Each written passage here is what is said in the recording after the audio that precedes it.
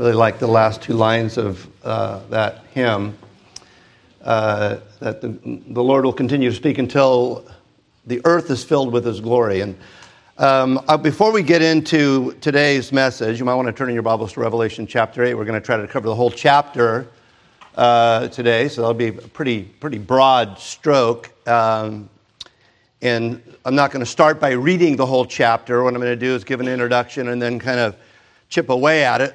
But before we get there, I just wanted to mention that today is what they have come to call Sanctity of Life Sunday. When I was in high school, the Supreme Court deemed it fitting in a case called Roe v. Wade to make the killing of innocent babies in the mother's womb legal.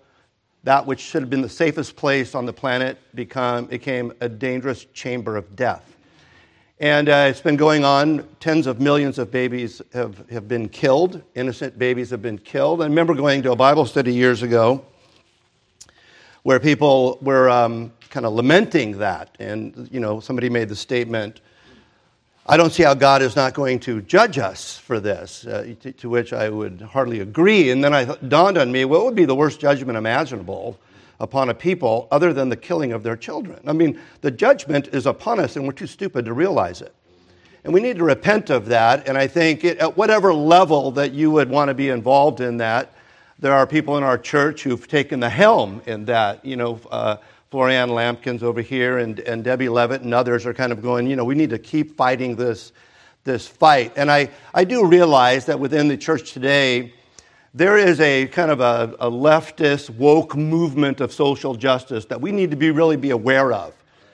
We might have some ambiguous agreement with certain ethics within those movements, but you should not covenant with those movements that are clearly anti-biblical, some outspoken, admittedly Marxist people, which is an atheistic, kind of government-centered theological conviction, and we need to be aware of that. We can't allow ourselves to covenant with those people in the name of some kind of cryptic moral social pursuit. Nonetheless, Christians and churches should be at the helm of that which is truly just.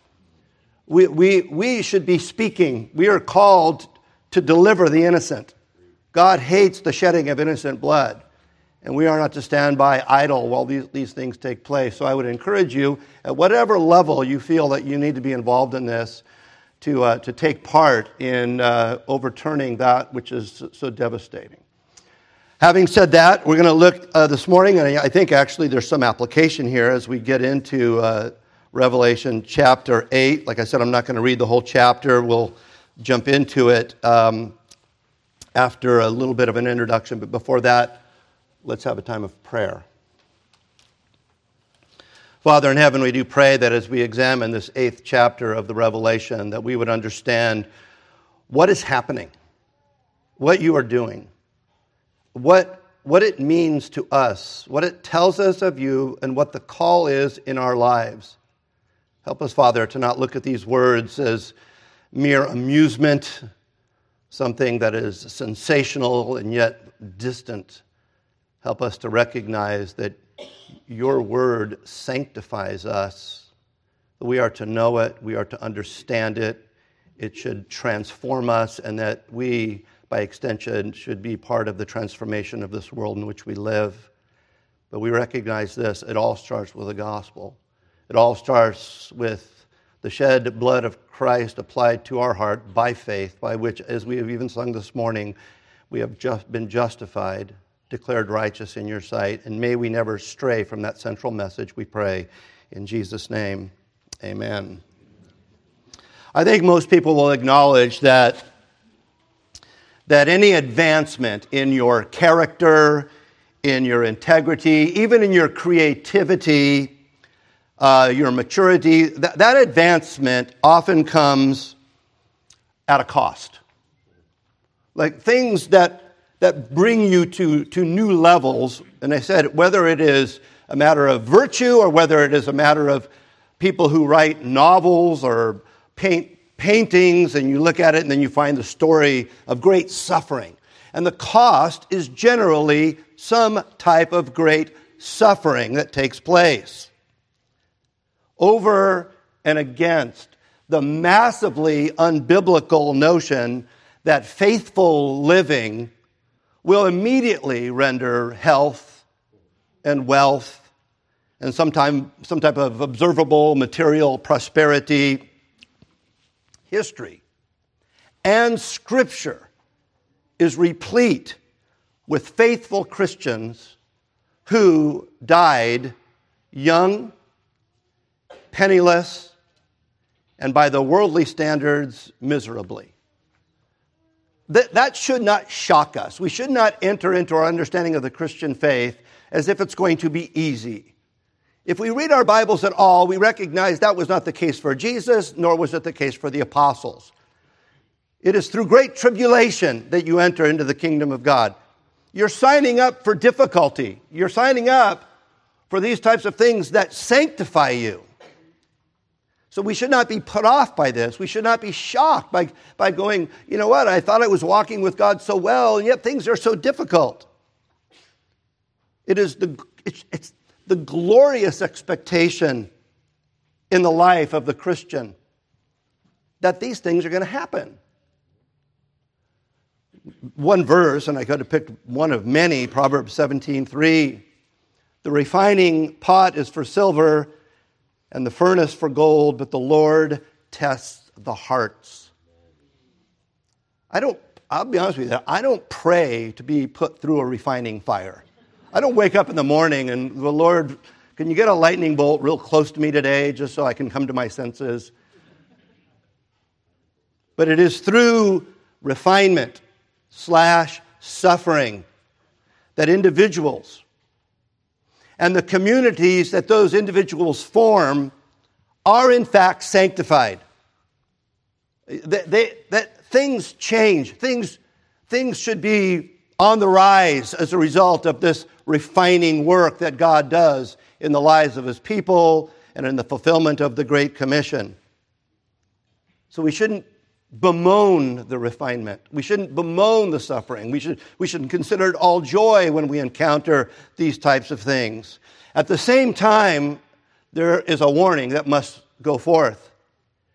Because Jesus, when He taught along these lines, taught that there is a suffering that those who follow Him will endure. He called it a pruning in John chapter 15. And yet there are others who are going to experience the same thing, and it doesn't amount to a pruning. It amounts to a consuming. And we have to continually ask ourselves, what side are we on of that issue? Are we being refined or are we being judged? Jesus said, every branch in me that does not bear fruit, He takes away. And every branch that bears fruit, He prunes. In other words, if you're mine, plan on being pruned. Cut away. Things cut away. It hurts. That it may bear more fruit. If anyone does not abide in me, now we're talking about somebody who's outside the faith. He is cast out as a branch and is withered, and they gather them and throw them into the fire, and they are burned. Very severe words from Jesus in terms of those who do not abide in Him. They are not pruned. They are burned. The same sun that hardens clay, softens wax. You have the same thing, but it means entirely different things to two different classes of people. All this to say that there is a God in heaven who does not allow people or events in this life to go unaddressed. You're either going to be refined or you're going to be consumed. God's people will be refined. God's enemies will be stopped. Downward moral and spiritual arcs in history will be halted. They will have their moment. The Lenins and the Stalins and the Maos and the Pol Pots, they will have their moment, but it will not last. God may be patient. And patient almost to the point of apparent inactivity, as we see so often in the Psalms, right?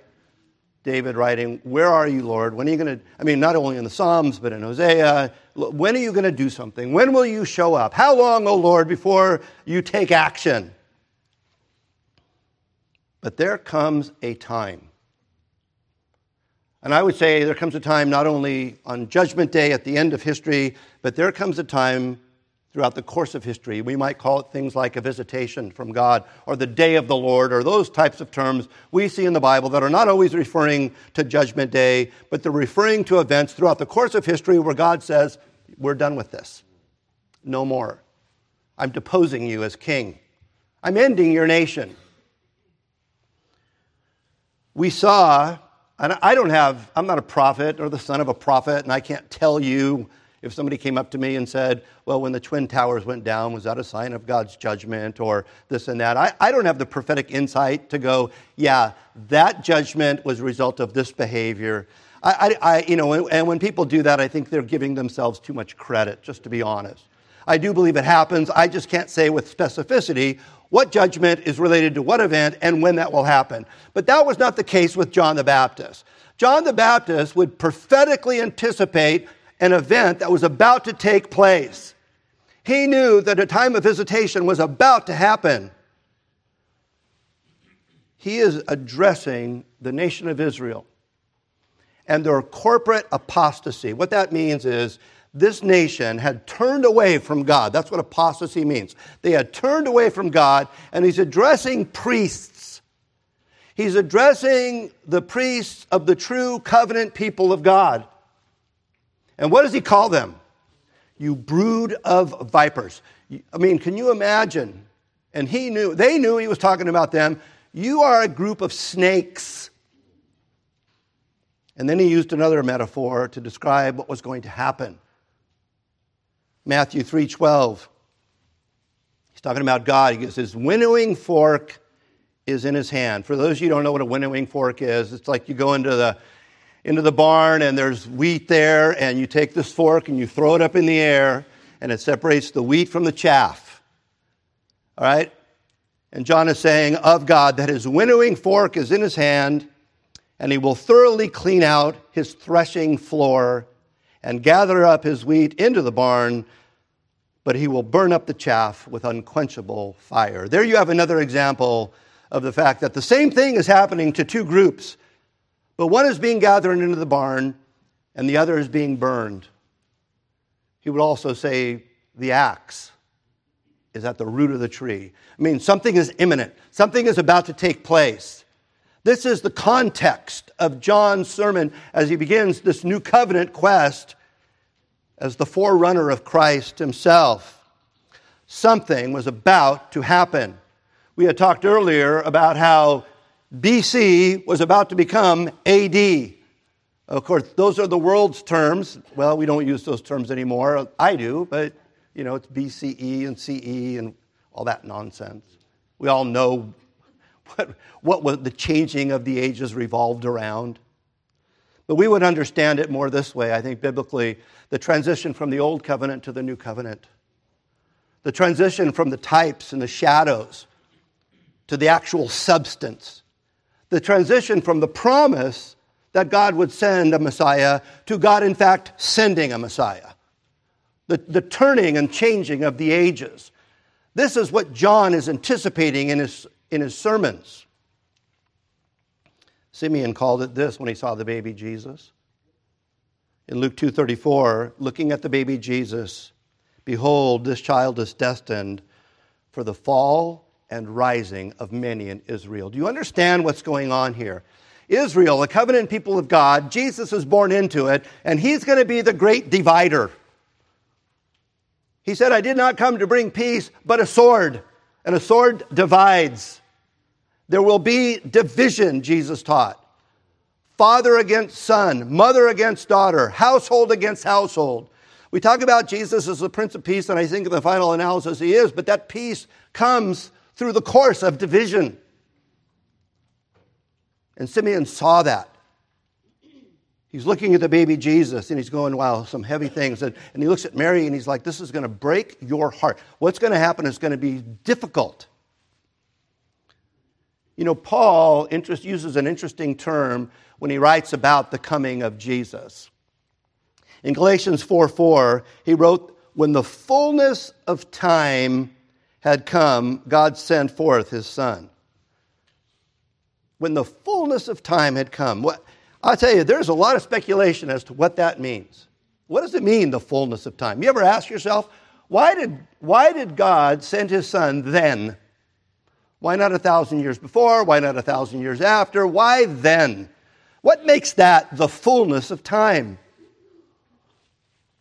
There's a lot of interesting speculation. I think some of it has merit, some of it not so much. Some people would argue, well, it was the perfect time because at the time, the Greek language made it possible to communicate the Great Commission. I mean, Alexander the Great had instituted, you speak Greek if you want to do any type of commerce. I think it was 9 time zones they spoke Greek. So the ability to communicate was phenomenal. It had never been since the time of Babel. It had never been so good, the ability to communicate. I think there's some merit to that. Others said, well, during the Roman Empire, the Roman postal routes, which we see Revelation went through one, or the Roman roads were perfect for sending out the Great Commission, for sending people out. We had the ability to move in a way we had never moved before. I think all of those things might be the reason, but there's another understanding in the Bible of what it means when we say the fullness. It was being explained to Abram, before he became Abraham, why his people, his descendants, would spend 400 years in slavery. And one of the reasons that the descendants of Abraham would spend 400 years in slavery was because of this. We read in Genesis 15:16, was because the iniquity of the Amorites is not yet full. Some of your versions will say the fullness of the iniquity. And if you look at the Greek Septuagint, and then you look at Paul's use of the word fullness in the New Testament, it's the same root word, this idea of fullness. The fullness of in other words, according to God's providential perfect timing, he would not displace the Amorites until their evil had reached its apex, when they were ready to be expelled from the land, and the perfect timing of God would have the delivery of his covenant people from slavery brought into that land. At the same time, those people were expelled because they had reached the fullness of their evil. Abject and utter evil. Well, I want to suggest at some level that we have a similar historical situation during the time of Christ. We had talked earlier about what kind of environment Jesus was born into, right? We use the phrase we see in John, he came into his own and his own received him not. And it seems quite mild, but it wasn't mild at all, right? From his birth, they were trying to kill him. The tragedy, Rachel weeping, the killing of all the children in the region. All his life, they were trying to kill him. And you had not only the religious people do it, but you had a hostile political environment as well. I think we have to recognize how dark it had come. The church, the covenant people of God, Jesus said, they had become a den of thieves. But, people lament, they move to Texas. And then they can't find a church. Although there's plenty of good churches. But during the time of Christ, there was not a good church. That which should have been the church had become a den of thieves. So egregious was the fullness of their sin. Their sin had so metastasized that Jesus, speaking to the religious leaders of that era, said this, that on you will come all the righteous blood shed on the earth from the blood of the blood of Abel to the blood of Zechariah. From A to Z, on you, on this generation, all of this is going to fall. Do you understand how dark that environment must have been? I would argue that there's merit in suggesting that the fullness of time meant that Israel had reached the apex of its darkness. I think it can be convincingly argued that religion, at the time of Christ, even the true religion, had become its darkest, and the government, the Roman Empire, had become its most beastly. I think the Roman government was in control of every part of your life. You didn't do anything. And it got to the point, as we discussed earlier, where if you wanted to even buy or sell or trade or interact, you needed to bow the knee to Caesar. You needed to burn incense to Caesar. You needed to declare, Caesar is Lord. So we have an ungodly religion and we have a beastly government, and this is the environment into which Christ is born. Now we're going to be looking at the cataclysmic end of the Old Covenant. Now the fullness of evil had come in, and something, according to John the Baptist, was going to take place. And it was going to take place, according to John the Apostle, soon. He's writing of things that will soon take place. And the churches who received the revelation, these 7 churches, they needed to be prepared. Let's not lose the context of the revelation. It's written to those 7 churches about something that's about to happen. And I guess we're going to put it this way, Jesus, in his message to those 7 churches, is saying, you need to be with the wheat and not the chaff. The winnowing fork is going to go up. The axe is the root of the tree. Where are you going to be when that takes place? And I think it continues to apply throughout the course of history to any people who find themselves in a similar situation.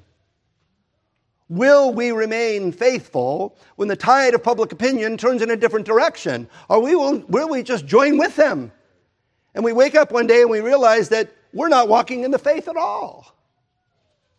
And there's going to be a visitation coming to us. And it's going to be a matter of consumption and not refinement. How many churches have gone down that road? You talk about an epidemic or a pandemic. There's a pandemic of starvation of the Word of God in the Western church. So what is John called to do? John is called to kind of reveal to the church that Jesus, the ruler of the kings of the earth, which would have been laughable at the time from an earthly standpoint, he was called to reveal to the church Christ, the ruler of the kings of the earth, in his glory, chapter 1. You need to know the glory of the one who's in charge. Then, in chapters 2 and 3, he's talking to those churches. He's going, like the world is trying to get you to join them, they want you to be woke. They are going to tell you that they're seizing the high moral ground, and all you need to do is burn a little incense to Marx. Because we got bigger fish to fry than your doctrine and your theology and your resurrection. And Jesus is saying, no, you need to remain mine. You need to abide. You know that term, the perseverance of the saints? You know where that is? It's in the Revelation. That's where that comes from. You need to persevere. And then he begins in chapter 4 to explain the details of this historical judgment upon Israel and then Rome. And keep this in mind, lest we all think this is just, some people are like, oh, it's just a history lesson. No, and it's not just about the last generation.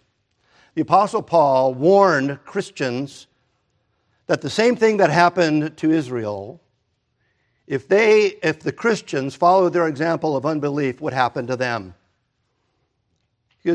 Paul in Romans 9, 10, and 11, he's going, look at, don't get full of yourselves here. What he did to Israel, he'll do to you if you follow their example of unbelief. So there's this continual warning throughout the course of the history of the church to walk in faith. And that's why I think the Revelation, the way it's been presented recently, does an injustice to the sanctifying work, because we look at it as what's happening way in the future, or maybe it's the end of the world, or there's going to be nuclear bombs, or maybe this guy's the Antichrist. And we don't realize that we're looking for cannons at the other side of the ocean, not realizing that there's a shotgun aimed at the back of our own heads. We've got to kind of recognize what's right here that's tempting us to be who God is calling us not to be, or not be who God is calling us to be. Well, I think that this is happening with such regularity today. Then you'll see the presentation of a scroll. And now we're getting there. I forgot to bring my watch today. That will not bode well for you.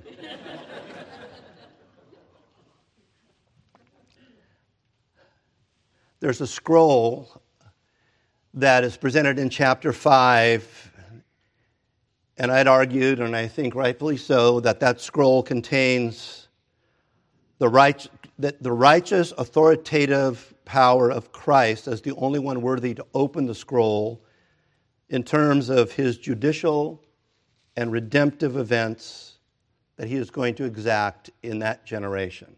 That's what that scroll contains, the things that are about to happen. And then there are 7 seals. Remember, there are 7 seals on the scroll, and every time a seal is removed, it's a preview of what's inside the scroll, even though the events have not yet happened.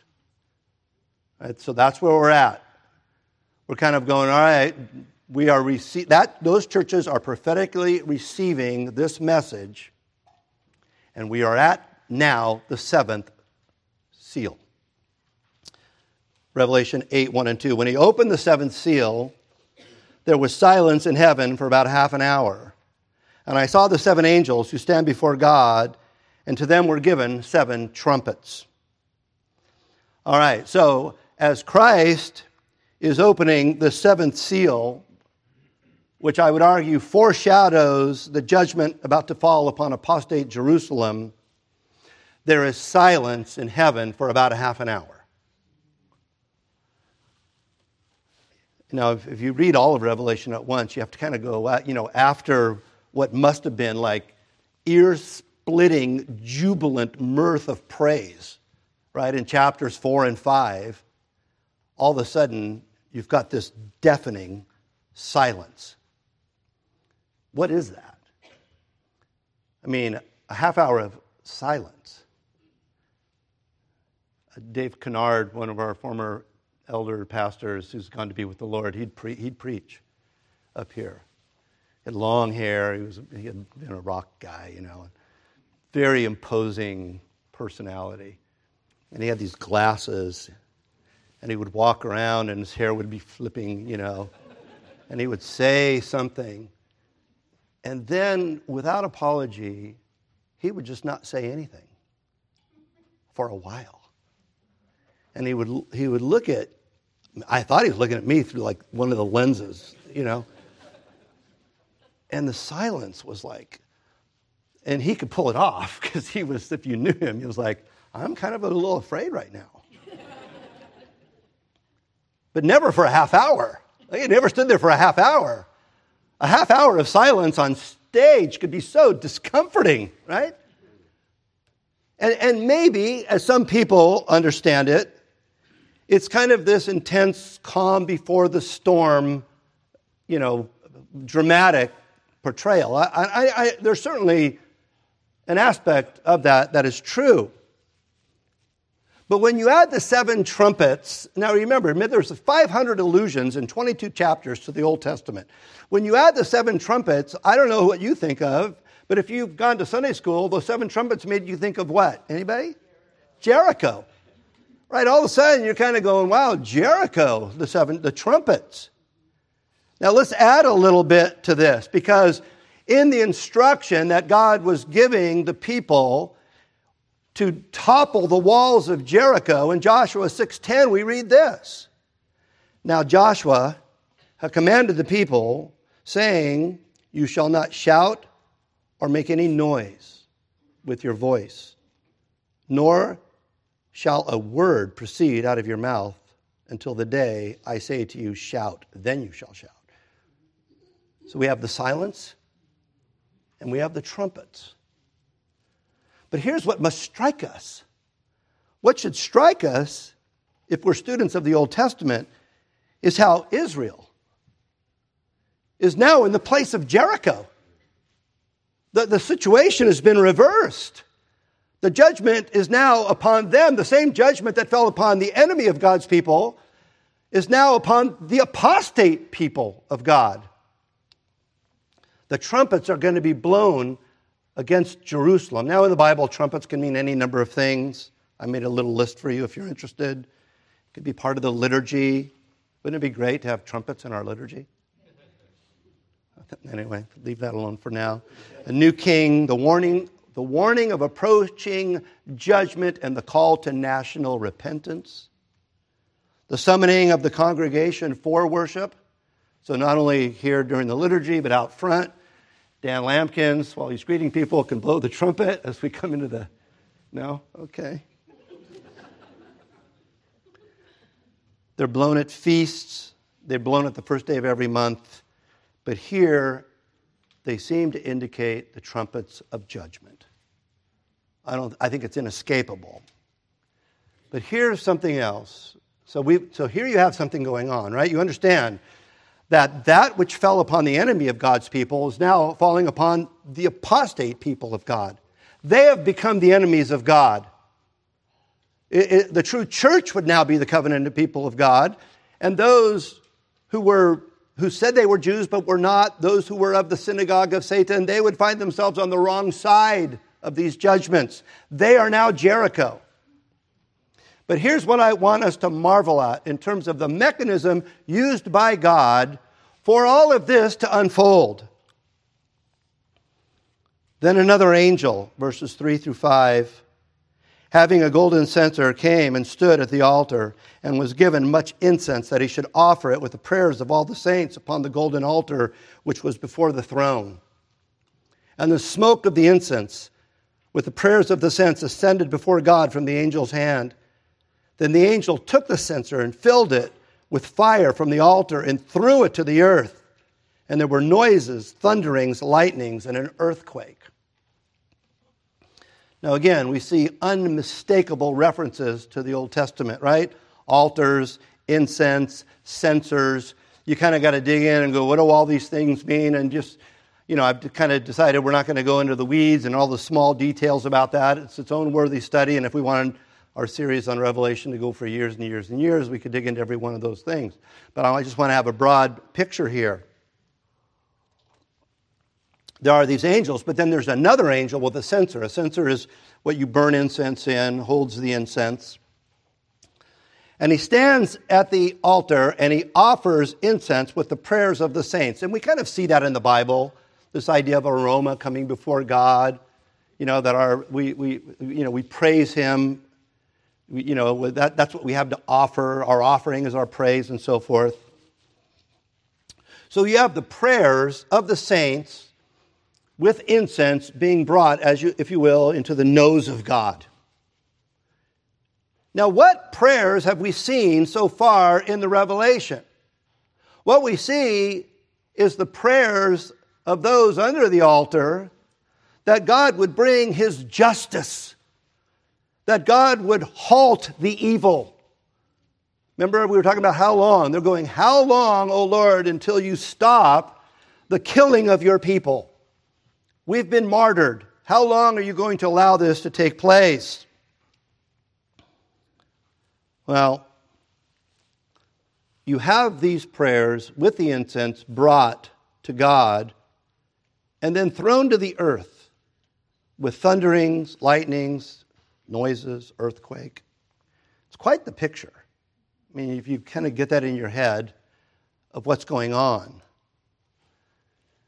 The prayers for justice. Lord, stop the evil. I don't know that makes our prayer lists.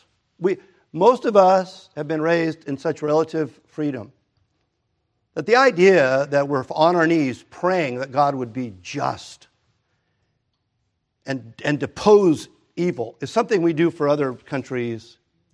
I think we've been revisited a little bit recently, but even still, here we are, nobody's coming in and yet at gunpoint and trying to stop us.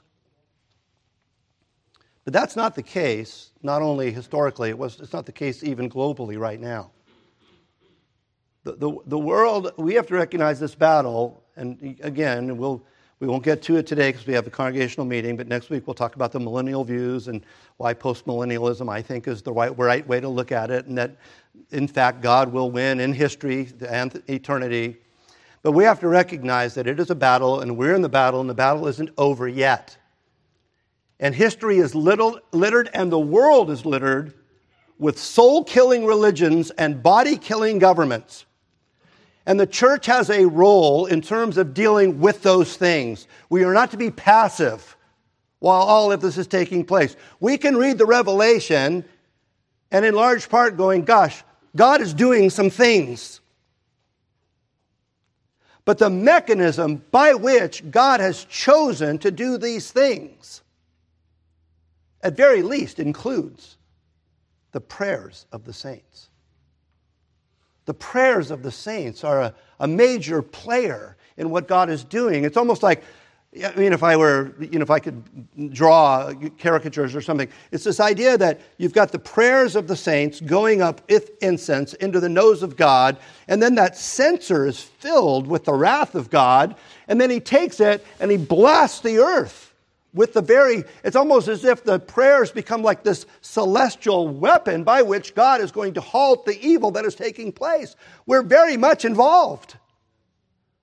We're not just people who have front row seats, as one of the popular eschatological books seem to indicate. No, it's here I find myself, and I always qualify my quotes when I don't agree with everybody. If I quote somebody, by the way, it doesn't mean I agree with everything they say. I was talking to my brother-in-law about G.K. Chesterton, who's one of the best people to quote in the world. But I don't agree with a lot of stuff. But when he gets it right, like C.S. Lewis, when they get it right better than anybody, like their ability. And I think Chilton got this right when he wrote Church History. And by the way, this might seem obvious to you. I hope it does seem obvious, but we're in a climate, even in Reformed circles, where it's not. Church history is the key to world history.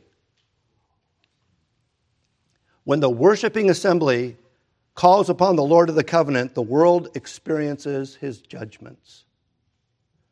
History is managed and directed from the altar of incense, which has received the prayers of the church. You talk about ending abortion. One of the primary means by which that is handled is by prayer.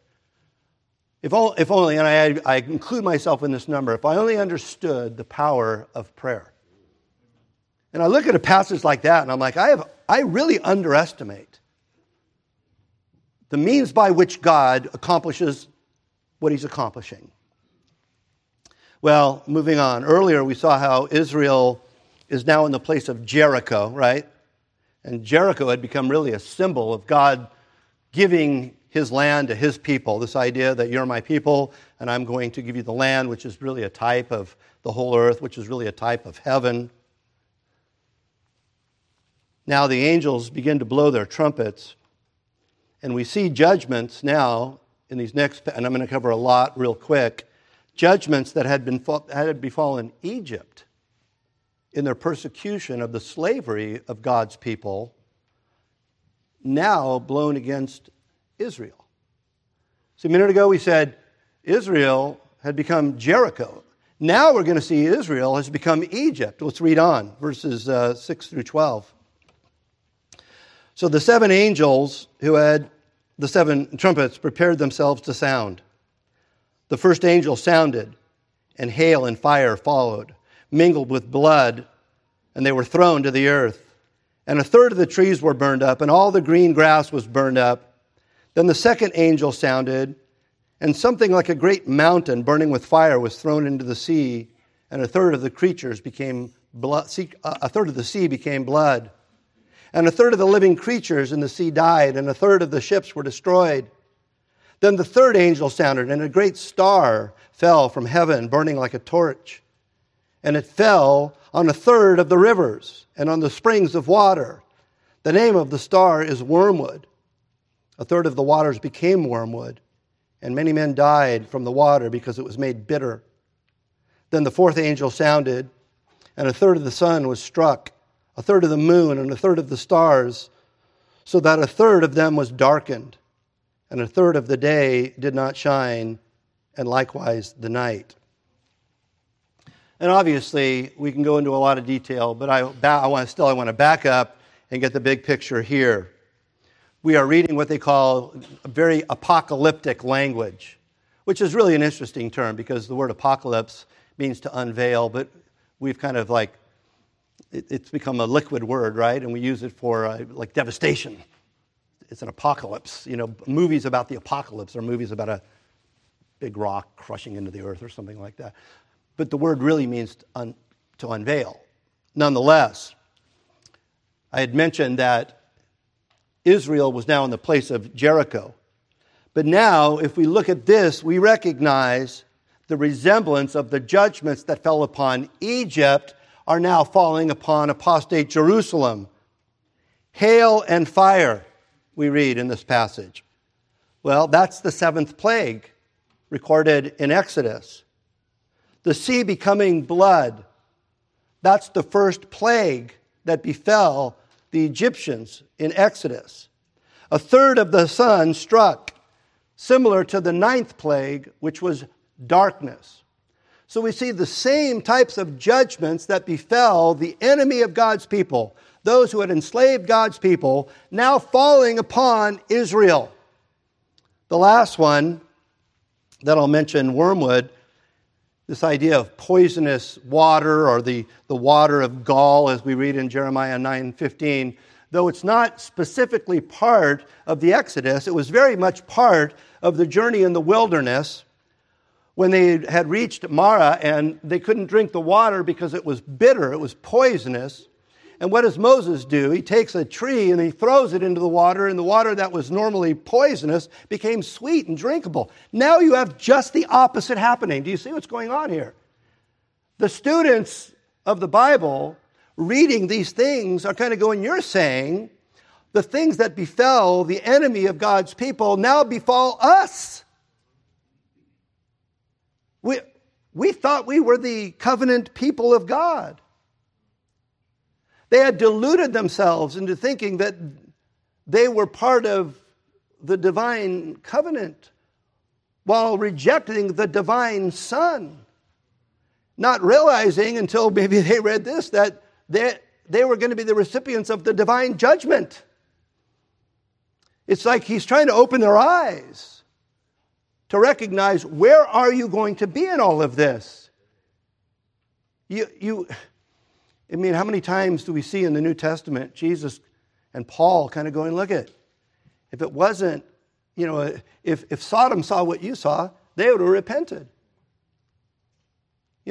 Paul uses the same example. This idea that the very people who seem to be the enemy of God's people, I mean, in Galatians, he talks about the son of the slave woman. He's like, the current day Israel, they're the son of the slave woman. That would have been fighting words for the Jew of that day, of that age. What's going on here?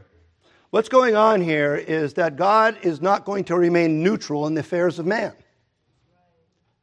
And we're not to remain neutral either. We might deceive ourselves with a myth of neutrality because we don't want to be a troublemaker. And believe me, I mean, as a member of our presbytery, I'm always going, should I say this or not say this? Because I don't want to be a troublemaker. But, it's the old saying, whoever said it, Lincoln, I think, but somebody before him, the hottest places in hell are reserved for those who in times of conflict remain neutral. There is no neutrality. There is a promise made to the church. And the promise made to the church is that the gates of hell will not prevail against it. Jesus is going, I'm watching out for my church. I'm watching out for that which is good and right and true and redemptive and beautiful and light. And you need to be part of that movement. You need to be part of that. You need to be part of that kingdom. And this promise goes all the way back to Genesis chapter 12, where the promise made to Abraham was, I will bless those who bless you and I will curse those who curse you. I think it's a big mistake to apply that to the nation of Israel today. I think it's applied to God's covenant people. And they're the ones who need to recognize that there's a lot of talk about being on the right side of history. And I'm not against that. But if you're on the right side of history, you're going to end up on the right side of eternity, which is even more important. And if you're on the wrong side of history, you're going to be on the wrong side of eternity. Talk about social justice and whatever your convictions are in terms of where this world should go or how you should lead your life.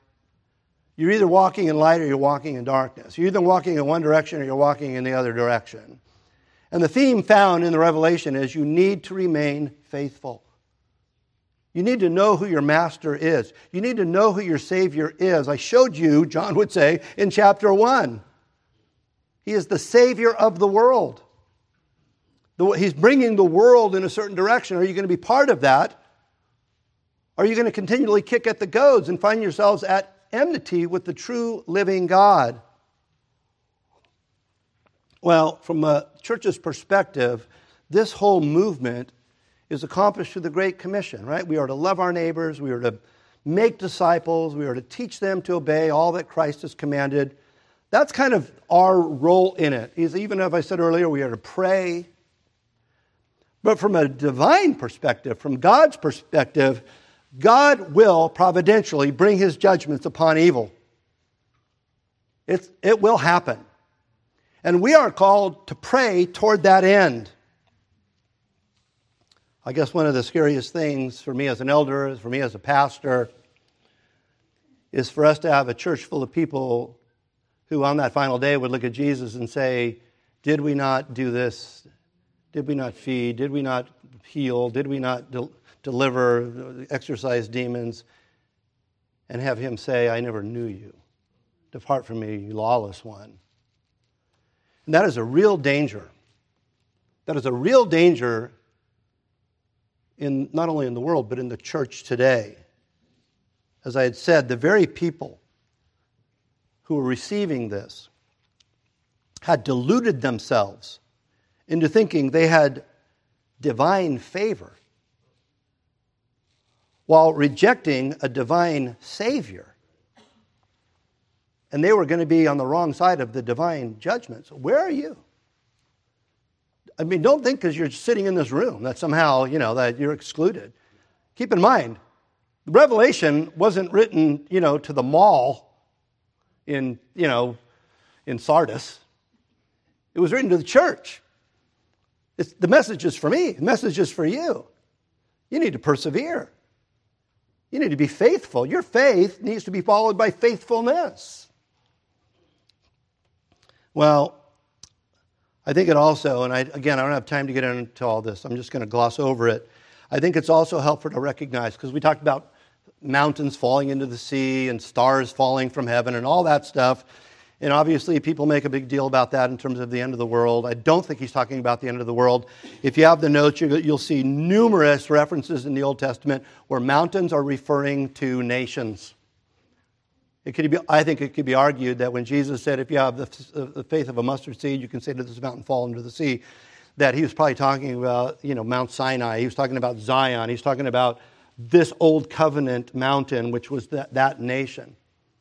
And also the failing solar system, right? Stars falling and the moon turning to blood and the sun turning black. If you do your Old Testament study, you'll recognize that is the kind of language that is used to describe one nation decimating another nation. But I know we want to get all sensational about it and make movies about it, but that's what's going on. Now, let me augment that point a little bit as we wrap it up. Because what you saw here, as I was reading this, was a repetitious 1/3, right? 1/3 of this, 1/3 of that, 1/3 of this, 1/3 of that. Why that? Interestingly, just so you know, all the grass is burned up, but in chapter 9, there's grass again. Which means that John doesn't seem to be constrained by kind of the free use of the metaphors. If the grass is gone, it's gone. Unless I guess somebody could say, well, it regrew, and what have you, but I think that's a strained exegesis. We'll just put it that way. But why the reference to 1/3? One thing we should know when we look at the 1/3 is this is not the final judgment. The final judgment isn't 1/3. If this is the new heavens and the new earth, it's total. It's not a third. It's 3/3. So right away, we should be aware of the fact that this just can't seem to be talking about the end of the world. We also need to be reminded of this, that remember a minute ago I said Jesus and Paul would compare Israel to Sodom. Paul does it in Romans chapter 9. Jesus does it early in the Gospels. All right, so he's kind of going, look at you guys, Paul says, if it wasn't for the seed, you guys would end up just like Sodom and Gomorrah in Romans chapter 9. If it wasn't for Christ, you guys would end up just like Sodom. What happened to Sodom? Was a third of Sodom left? No. Sodom is entirely annihilated, but the Apostle Paul goes out of his way to explain that the decimation of Israel would not be total. That nation would continue. And I think that's the way we need to read Romans 9, 10, and 11. Not that by virtue of their ethnicity they have favor with God, but by virtue of God's love and God's patience, they as a people would not be entirely eradicated the way the Amorites were and the way the Sodomites were. That they continued, and they did continue. There would be a remnant, right? A remnant. Paul's kind of going, well, God is not done. There's a remnant. Isaiah uses the image of a stump. And we opened that in our call to worship today.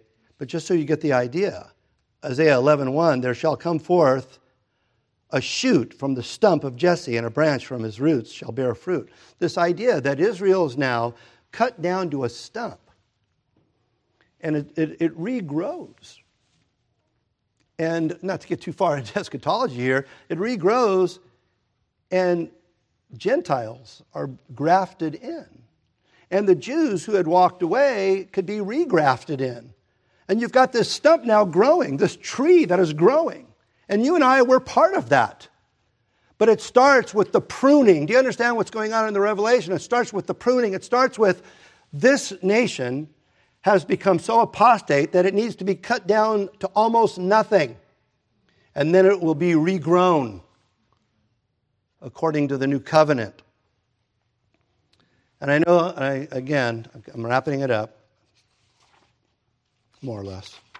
But there's a lot of talk about Israel if you talk in end times issues, especially if you talk to dispensationalists. Israel's a big player. And I think that dispensationalists have it entirely wrong. But I think a lot of people in the Reformed community also kind of miss the fact that there is a promise regarding the nation of Israel. Not really the nation of Israel, but to Jews. Matter of fact, in our catechism, question 191, when we are told how we should pray, among that, in the answer is that the gospel propagated throughout the whole world, the Jews called. In other words, and I agree with them, the Reformers understood Romans 9, 10, 11 in such a way that there was going to be, either throughout the course of history or massively at the end of history, a mass conversion of those who were Jewish to the Christian faith. And I think instead of going to Israel on a junket to join hands with our fellow brothers who are Jews, we need to go there evangelistically and share the gospel. And the last thing in the world you want to do is make a person feel comfortable before God based upon their ethnicity. That's a huge mistake. Finally, this reference to 1/3, even though, as I said, it excludes the final judgment, it reveals that God is not totally annihilating Israel. But again, going into the Old Testament, what it does is it beckons us to the inheritance laws found in Deuteronomy 21, where the rightful heir receives 2/3 of the inheritance. So it's not just a number that he grabbed out of his hat, right? If you read the Old Testament, there's this idea that you have, not to get into the details, I'll just say that you can do your own research, but it's Deuteronomy 21, 16, and 17, that the rightful heir receives 2/3 and the other 1/3. And so you have that division there. All right, and we finish up, and I'm not going to go into detail on verse 13. And I looked, and I heard an angel flying through the midst of heaven, saying with a loud voice, "Woe, woe, woe to the inhabitants of the earth because of the remaining blasts of the trumpet of the 3 angels who are about to sound." So something very intense is about to happen in chapter 9, where it's like it has its own announcement at the end of chapter 8. And we'll get to that next time. But I just have to ask you, what's your takeaway here? I mean, I hope, first and foremost, your takeaway is the person and work of Christ must be front and center. That He is the one who will keep me from being the chaff. I must abide in Him. I must trust in Him. I must follow Him. I hope you realize this. There is a battle for the souls of people. There is a battle for your soul. I hope that you don't view yourself as so insignificant that you're thinking, well, who would want my soul?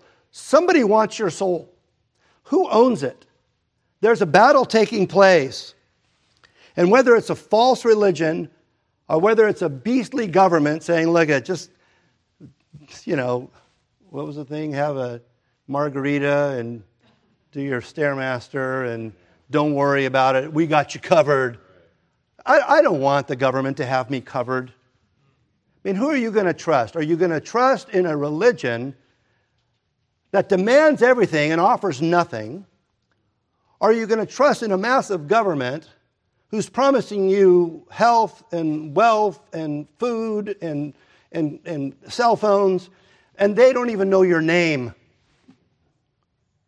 Or are you going to trust in a Savior who emptied Himself of all things that you might gain all things, who has your name upon Him and His name is upon you, who died that you might live? Who are you going to trust in? Because the central message throughout the course of this entire revelation is trust and obey. Let us pray. Father in heaven, we do pray that you would help us to be wise to those elements by which we are surrounded of darkness that would seek to win our souls, that would want our allegiance. We do pray that we would be a people that would, in fact, because of the great grace that has been bestowed upon us by the blood of Christ, ever pray that justice would come upon the world. That, Father, that you would make the mountains of arrogance low and the valleys of indifference high. And that, Father, that we would see the righteousness of God cover the earth as the waters covered the sea. We pray these things in Jesus' name. Amen.